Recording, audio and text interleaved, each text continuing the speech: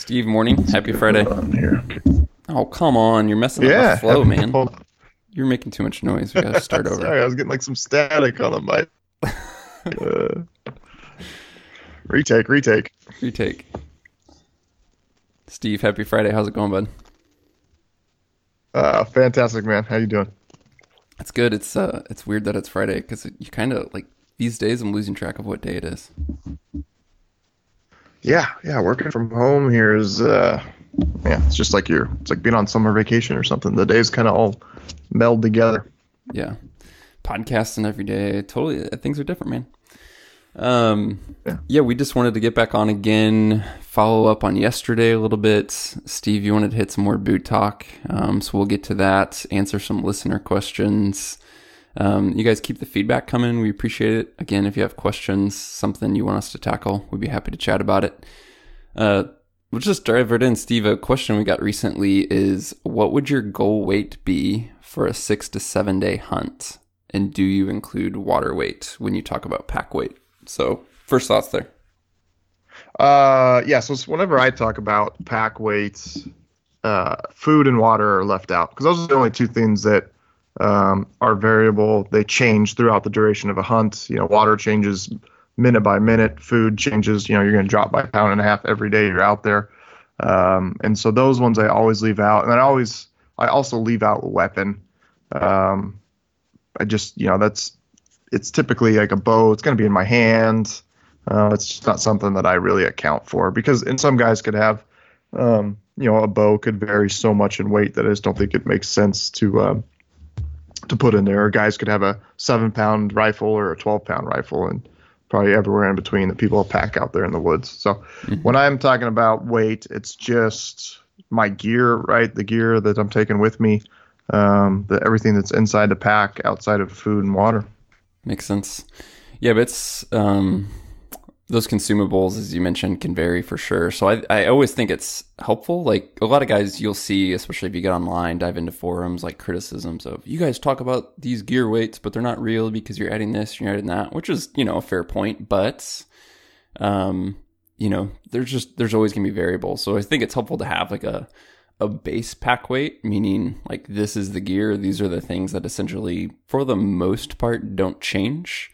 And then you can look at length of trips and extrapolate, what weight would be for that type of trip, maybe for time of year, that type of thing. So, that said, like what is a realistic all in, Steve, for you for 6 to 7 days, again, still without water, because that varies, without weapon, because that varies, or you're going to be carrying it potentially. But let's throw food in there and give like an idea of truly what's in the pack for that type of trip. I would say let's just talk base weight here. So no food, no water. The food's easy. It's just really simple. Do 1.5 to on the high side. If you're just throwing a bunch of food together, you're 2 pounds per day. So say 10 days, that's 20 pounds of food if you're 2 pounds, right? So super simple math. 5 days, 10 pounds. So base weight, I would say, and I guess, obviously elk spine scope and tripod could fluctuate that hugely as well. So 15 to 25 pounds for your base weight is, I think, a good range to be in. And then, and I'm probably like 15, 16 pounds. So I'm talking, I pulled out my gear list right here, right? So my gear base thing, I'm just going to roll through this real quick. Pack is number one, water bladder, tent stakes. Those are on the list. If I do my tarp, then I still have stakes with that. Bivy sack, sleeping bag, water filter, my dirty water bags for my Sawyer filter. So I have basically extra, fill those up with water and dirty water and then filter them through. Sleeping pad, pillow. I have a little pillowcase I'll pack every once in a while. It depends on the hunt. Stove, fuel, fork, headlamp, extra batteries for the headlamp, charger bank, cables, toilet paper, knife, rope, trekking poles, glassing pad, some I have trash bag in here. It's like an optional thing. If I think it's going to be wet weather, I'll throw a trash bag in just to throw my pack in or random stuff at night. In reach. And then a first aid kit, which is just going to be really simple duct tape, lighter, Tylenol, ibuprofen, cotton ball fire starter. That's a great, just dip cotton balls in Vaseline, roll them together and throw them in a Ziploc bag. That works awesome. Chapstick, super glue. That's kind of it. And my first aid kit, some tweezers. And then hunting gear. I kind of have my list broken down. Basically got tags, weapon. This is kind of set up for bow hunting. So it says arrows, broadheads, rangefinder, calls, bugle tube if I'm elk hunting, a few extra Allen wrenches for my bow, game bags. Binoculars are going to be around your chest, so that's not your pack weight. And then you got spine scope, tripod, wind detector. Gosh, that's it, man.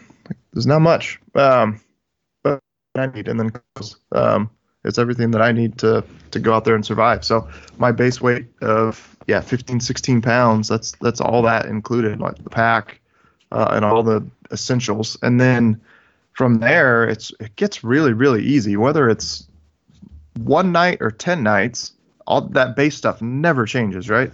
So the only variables there are food and clothing for me. The longer the duration, really the only thing extra I'm going to pack is socks. So a normal trip, I'll have probably 2 pairs of socks in my pack. And then so I might throw a third in there on a longer trip. That'd be pretty rare, though, to be honest with you. And then it's just food. So I'm going out for my typical is, a 4-day hunt, right? So looking probably about 7-8 pounds of food for that. And I vary that. Like if I know the hunt's going to be easy, I'll throw in a little bit extra food in there where, I'm not too worried about an extra pound or two. And then if it's, the longer the duration, I think it becomes really critical to count calories, to have your food really dialed in, because if you're talking a week-long hunt, the difference between, doing like, you could technically get down to probably like 1.25 pounds of food per day or 2 pounds a day. That weight's going to add up on you. And then, food and then weapon on top of that, man. So let's back up. Let's just say let's say I'm going on a 7-day elk hunt. So my base weight's 16 pounds, no spine scope, no tripod. For me, elk hunting, I never pack those. And then, 14 pounds of food? Like it's basically 30 pounds. If you said 7 days, pounds, 2 pounds a day. That's probably about right. Yeah. And then water, obviously that's just so variable on the country. I always have a 3-liter bladder in my pack. I keep that thing full. I've tried to get into the habit of filling up the bladder at home. I like to be the guy that shows up to the trailhead, like literally pull the pack out of the truck, slap it on my back, and I'm ready to go. Versus the good friend Tyler Crockett, those people of the world that show up to the trailhead with 5 bags packing from Walmart and hunting gear everywhere, and then they start packing crap in. Always have my pack ready, fill it up with water. Sometimes I'll obviously put 3 liters in it if it's like new country and I'm not sure of where water sources are. Like I know I'm not hiking along a creek on the way in or something like that. I'll make sure it's full. Sometimes I'll just put put a liter and a half in there or something like that. But yeah, water's rambling around, but water's super, super variable. It's, at any given point, I could have 10 pounds of water or 2 pounds of water. So to have water weight be in your equation when you say your pack weight heading in, that makes 0 sense to me, because from one guy to the next, and depending on the country, that could vary very, very drastically. Yeah. I used to not pay close attention to that, meaning I was always like, when I first started, I was just of the mindset of have a full bladder, whether that's 3 liters, whatever bladder size is, like always start full. And even during a hunt, I would often do that. Like I need to start today with a full bladder of water, but I realized pretty quick, like in a lot of countries. It's just not necessary. I mean, certain spots, don't get me wrong, it is, but I've hunted so much elk country specifically where it's like, I don't feel bad with 20 ounces of water, because when I go through that or we take a break in 2 hours or something like that, like there's so many places I've hunted where water's everywhere, and it legit took me a while to be like, I don't have to carry 3 liters of water when there's water everywhere. I'm an idiot. Yeah. Yeah. It's, like I said, when I'm going into new country and I'm unsure of water sources, always err on the side of having more than you need. I kind of got into not an argument, but a discussion on Nalgene bottles versus bladder the other day with somebody that was a huge fan of Nalgene's. And I was asking him, like, how the heck do you pack enough water? Because at any given point, I'm going to have freaking 6, 7, 8 liters of water in like certain mule deer country. Like, how do you can't pack that freaking many Nalgene bottles in your pack? Like, it's ridiculous, And then they were just arguing that they love the visibility of, like, here's what's in my Nalgene, this is what I've got, versus a bladder's, obviously going to be buried in your pack. And it is annoying not knowing how much is in there. There's, times when you I step over a creek and I'm like trying to guess how much water I've drank since the last time I filled it up, and like you're right in the middle of a hunt, so you don't really want to stop. But one thing I've done is I have these little 1 liter platy bottles made by Platypus. They're just, it's just soft, just like a water bladder, right? And I'll just fill that up with dirty water and throw it in my pack, throw it in a side pocket or something like that. And that way I know that even if at the end of the day my bladder's completely dry, I've got a liter for cooking. It basically gets me my dinner, something, a little bit of water to drink with dinner, and then probably enough to make my coffee in the morning. So I've always had that as a kind of a backup. So that's kind of a good plan that it's like a backup plan I have for when I'm hunting country that I don't know, or just hunting, where you're super, super mobile, and you just, even if the country, you might end up, a mile between creeks or springs or something like that when it gets dark if you're chasing elk and you set up camp there. So yeah, one little thing I do to have just a little backup in place. I said, so when you get to camp that you're not SOL. Mm-hmm.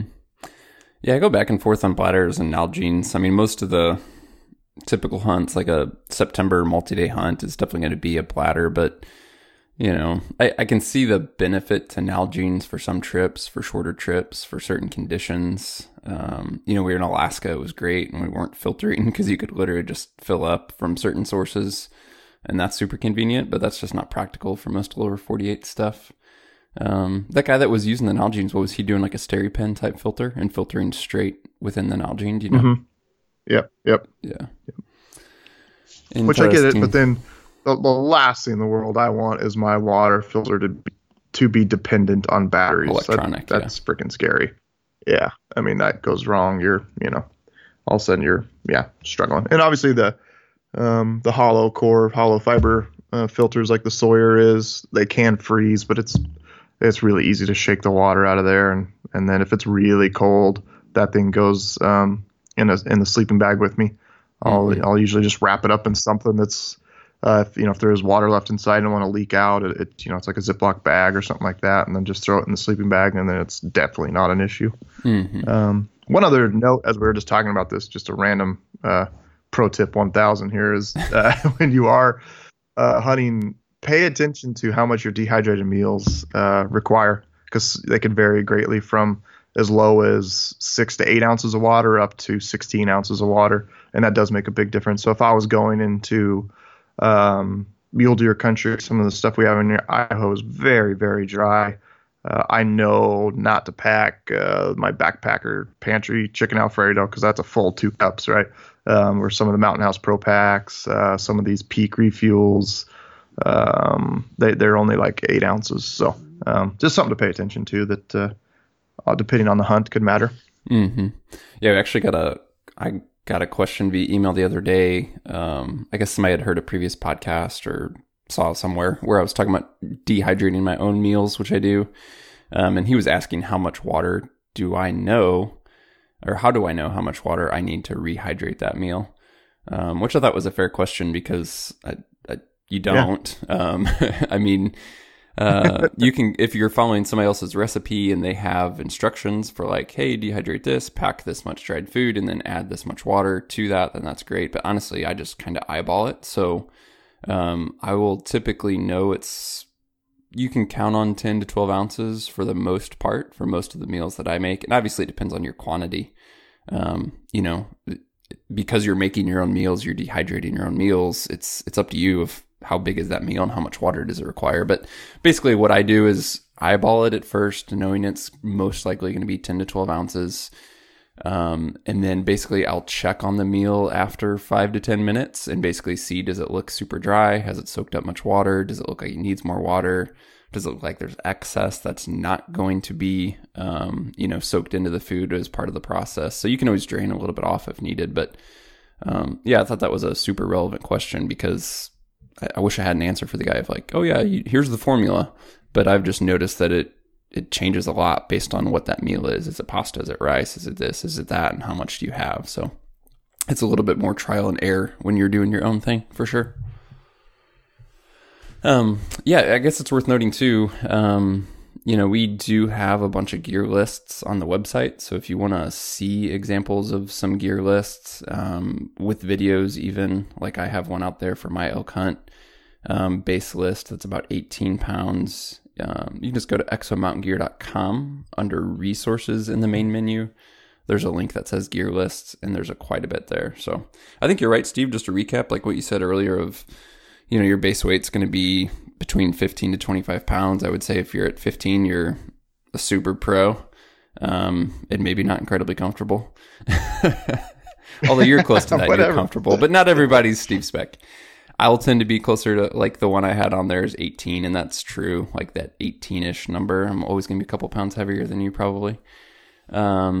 And then, 20 is honestly still pretty good for most guys. But if you're 25, there's definite room for improvement there. Not that you have to, but, some of that's always going to depend on experience, as we've talked about a ton of times, packing your fears, budget, just in terms of where you at on the gear spectrum of having new gear, upgrading gear, budget gear, that type of thing. Like not everybody's going to start with the best stuff overnight, obviously. And so it's a process of upgrading stuff as you go, and that's typically going to mean your pack's getting a little bit lighter as you get better gear over the years.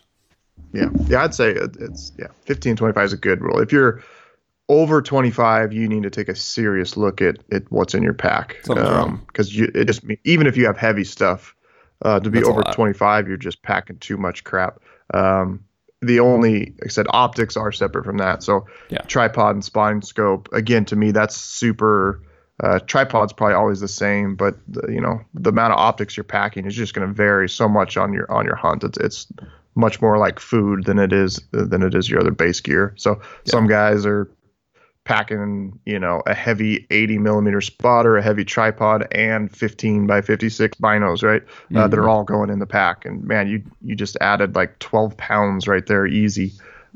So that's obviously just a big variable. Your base gear should not be over 25, and really I'd say 20. What have you been doing it? You've been doing it for a few years, and you've got, you got a 2-pound tent, you've got a nice quilt or lightweight sleeping bag, and you kind of you look at that stuff, and you're over 20. Then again, you're just packing too much stuff.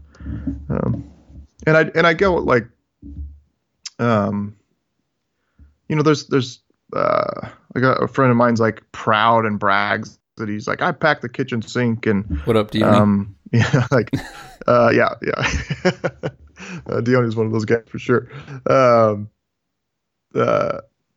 Like you're burning so much freaking energy that you don't need to burn.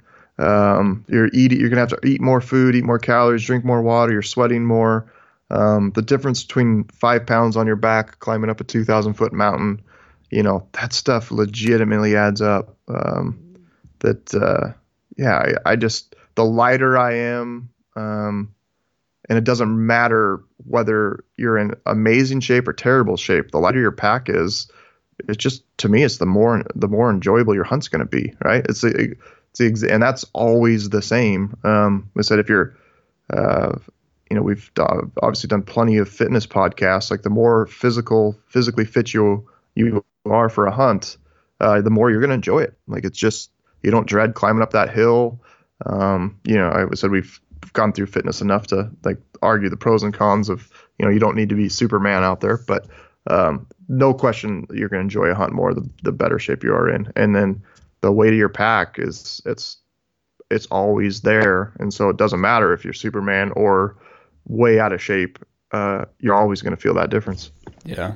I mean, I think where some of the guys are coming from, not necessarily being proud of packing a lot, but like poking fun at the guys who are counting every gram, or right. theoretically bragging about how light their pack is. Like, I get the pushback to that to some extent, because they're, I think, less in the hunting space, although the guys exist, but even like in the backpacking space, like there's guys who do it just because they want to have the lightest stuff, and they're going to make, sacrifices to get there or whatever. Or, it always comes down to, for me, it's like budget, right? Like, there's things I could upgrade right now and save a few ounces, but it's like, is it worth it to spend $150 on this upgrade to save 3 ounces? Not for me, not for now, Yeah. So it's all got to be balanced, but it is something where when you do choose an item, what is the least amount of weight you can get away with and still be relatively comfortable? But honestly, it always comes back to me. It's like, most of the weight difference isn't in the quality of your gear. It's in not packing extra crap you don't need. I mean, to be honest with you, that's where like most people can shave the most weight. It's just by really packing what they need and not packing what they don't. And that, we've said it a bunch of times, but that's part of experience, right? Like, play the game, 3 strikes, you're out. You do 3 trips, you haven't used something. And obviously we're not talking about a critical item like, survival. But, this extra whatever, probably don't need it, So, yeah, there's a lot to it, but it's a process. Cool. Steve, what did you want to hit on boots again? You mentioned to me earlier about talking. Were you going to clarify some things? We actually already had guys push back at you since the podcast yesterday and go, Steve's an idiot. Steve's an idiot, not in those words, but like one guy, for example, said, was questioning the sanity of having a more flexible boot or shoe, and saying that a stiffer boot was needed when you're packing weight, when you have 80, 90 pounds in your pack type thing. Yeah, all I can do is speak from my experience. I do not see a single difference. I probably, due to my job designing packs and hiking with heavy weight, there's not too many people out there that are hiking more with 100 pounds on their back than me. And that's just, it is what it is. And I don't feel a single difference whether I've got a Solomon trail runner shoe on or a boot on with 100 pounds. I just don't. I can understand the boot and the ankle support with 100 pounds coming out of really rough, rugged terrain. Sure, I'm going to be more cautious with my footsteps wearing a trail running shoe versus just kind of like bulldozing out of there, right? Just make sure when I'm stepping on a rock or I'm stepping whatever, just being more aware of it, just so I don't roll an ankle or something like that. So I can understand the support there. But if you're just hiking down a trail, I said from my experience, if anything, I notice better comfort, better performance out of the lighter shoe. I don't get the needing a stiff sole for heavy weight. It's like reading reviews of when boot makers are talking about coming out with a light boot and like, oh, this is for fast and light trekking, and then they have a boot that's, well, if you got a 60-pound pack on, this is, we suggest this boot, and I just don't get it. So, but along the lines of 2 things that I wanted to hit yesterday was one, we've talked about this before, but the weight of the shoe. We were talking about stiff boot versus not, and like hiking, and if I can feel the difference in fatigue on the body. I can absolutely feel the difference in weight of the shoe. So going from a trail running shoe to a boot, you almost add, in general, you're going to add a pound, probably. A shoe's going to be like, a light shoe is going to be 12 to 15 ounces, and a boot's going to be, 1.5 pounds to 2 pounds per side. Imagine, like, stupid simple analogy, like imagine hiking barefoot, but then you just take a 1 pound dumbbell and strap that, just duct tape it to each ankle, right? Like we were talking about training with snowshoes. Like that is like, you don't necessarily feel that when you slap a boot on because it's just distributed all over the place, but that's the reality of it, right? You're strapping weight to the bottom of your foot that you got to then pick up and place down and pick up and place down time and time again, thousands of times a day. And it makes a huge difference. So when I go do these little hikes from my house, whether it's 4, 5, 6 miles, I absolutely during the boot process can feel that extra fatigue. So that's just, again, one of my, find what works for you. I just encourage everybody if at least try a lightweight shoe out and see if they like it or not. And then the other thing was just tread pattern. One thing that I've been fortunate enough, hiking with all these different shoes and boots, is how much of a difference the tread can make. It's really, really surprising. I remember we've talked about this before on the podcast. I think the Technica shoes. You came out here for what did you come out here for? BHA Rendezvous 2 years ago, right? And we were here and it was snowing. Yeah. Oh no, it was not that it matters, but it was when we were on show circuit last year. We were in Boise between Portland and Salt Lake, and hiking in the snow in Boise as well as when we did Salt Lake. Yeah. But we were both probably equal levels of fitness hiking up this hill, and it was kind of sloppy, wet snow. And you physically could not keep up with me because you were just slipping and sliding the entire time. No matter how hard I tried. No matter what you're doing. And I was literally like, I was going like 8 out of 10, and you were going 10 out of 10, and I was just pulling away from you. And it was just purely your tread. Every step you were taking, you were slipping and sliding. And I've noticed that a lot of these boot companies, while we're here, I'm gonna find this is freaking hilarious.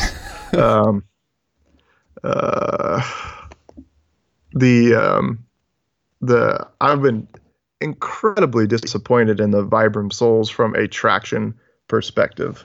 I know I think they've got a great reputation for making durable soles, but from a traction perspective, they have that's a little bit like saying Ford sucks and somebody drove a Focus and somebody drove an F-150, because Vibram has a bunch of different compounds and models too, right? Yeah. No, for sure.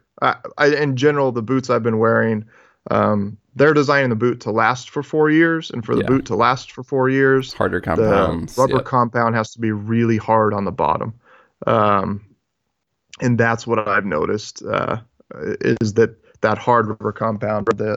Some Scarpas that I had that I took on that mule deer hunt, that rubber compound, it wasn't super hard, but it actually in that 10-degree weather in the snow, they were the slickest shoe. I literally could not side hill across the mountain without just slipping and sliding left and right.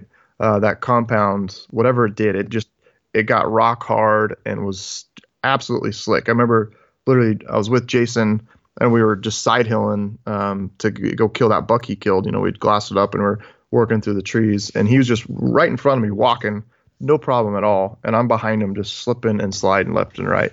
And I couldn't believe the difference that I was seeing there.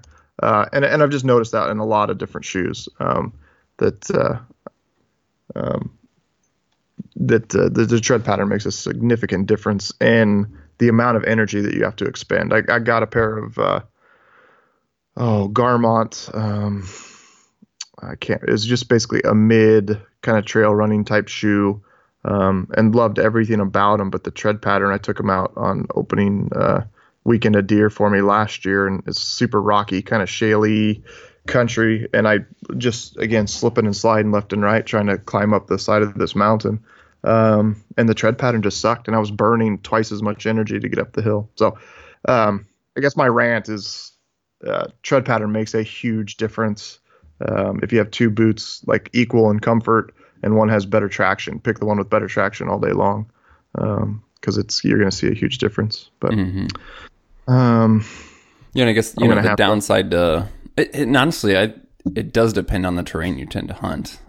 Everything we just said is probably going to be quite a bit less relevant if you're hunting in the Southwest, where it's it's drier, it's softer, it's sandier. It's going to matter on, is it big rock? Is it loose rock? Does it tend to be wet? Like all that is going to make a huge difference on the effective performance of tread pattern for sure, and tread compound. And as you mentioned, like there's no, I don't think from anything I've tried, there's no getting around like softness and stickiness in terms of traction and durability. Like they're just going to wear quicker. Yeah. So as you said, like those heavier boots in general, they want this reputation for being bulletproof. They want a long life. Like that's going to be harder compound and just a lot of times give up some of that stickiness, if you will.